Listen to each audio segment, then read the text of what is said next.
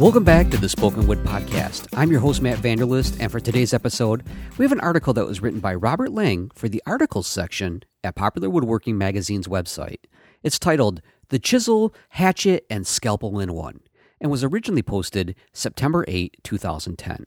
Now, to find more great posts written by Robert, the staff of Popular Woodworking Magazine, and numerous contributing authors, visit the Articles section at the Popular Woodworking Magazine website at www.popularwoodworking.com/article, or of course, as I always do, I'll have links in the show notes to get you there that much quicker. So without further delay, let's get on with the show.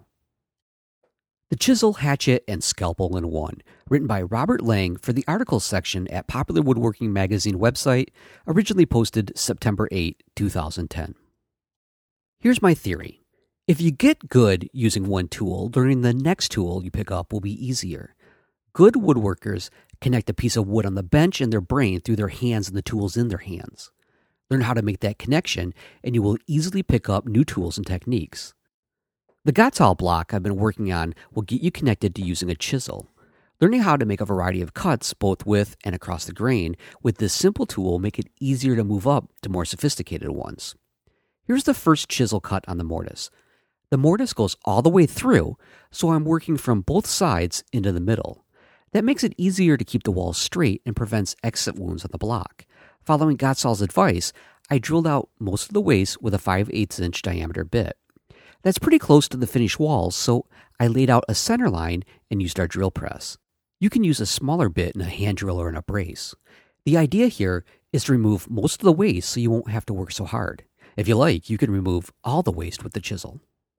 In any case, my first step is to go around the layout lines and turn them into chisel cuts. With knife lines or with lines from a marking gauge, I stick the sharp end of the chisel in the line and give the chisel a few light taps with a mallet. This gives me finished edges about 1/16 of an inch deep to work to. As long as I stay inside the lines, I can take some big cuts to remove most of the waste. The wood behaves differently whether I'm working with or across the grain. When I cut with the grain, I need to be careful not to create a split. Across the grain, the going is slower, but the wood fibers are severed, so there isn't much of a danger of splitting. In either case, the first cuts help to keep any damage from spreading. The grain is similar to the mortise, but it is open on one edge of the block and doesn't go all the way through. Here I am whacking away, cutting across the grain and about 1/8 of an inch deep. After I get a feel for how the wood behaves or misbehaves, I can take deeper cuts the next time around. I've scored around the perimeter with a chisel, and these rough cuts are well within the layout lines. The goal is to remove most of the waste quickly, then make fine, precise cuts to finish. The waste is removed by laying the back of the chisel down flat and pushing it in from the outer edge. You can see all the little short pieces that come up. The chisel can be pushed in by hand, or it can be motivated with some light taps of the mallet. It doesn't take much effort to get rid of the junk. If you look close to the edges, you can see the defining cuts at the surface and the rough cuts just inside them. When I get close to my layout lines, I change tactics to make the final cuts.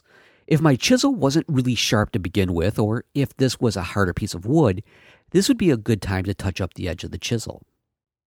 From here on in, the extents of the cut are refined with paring cuts.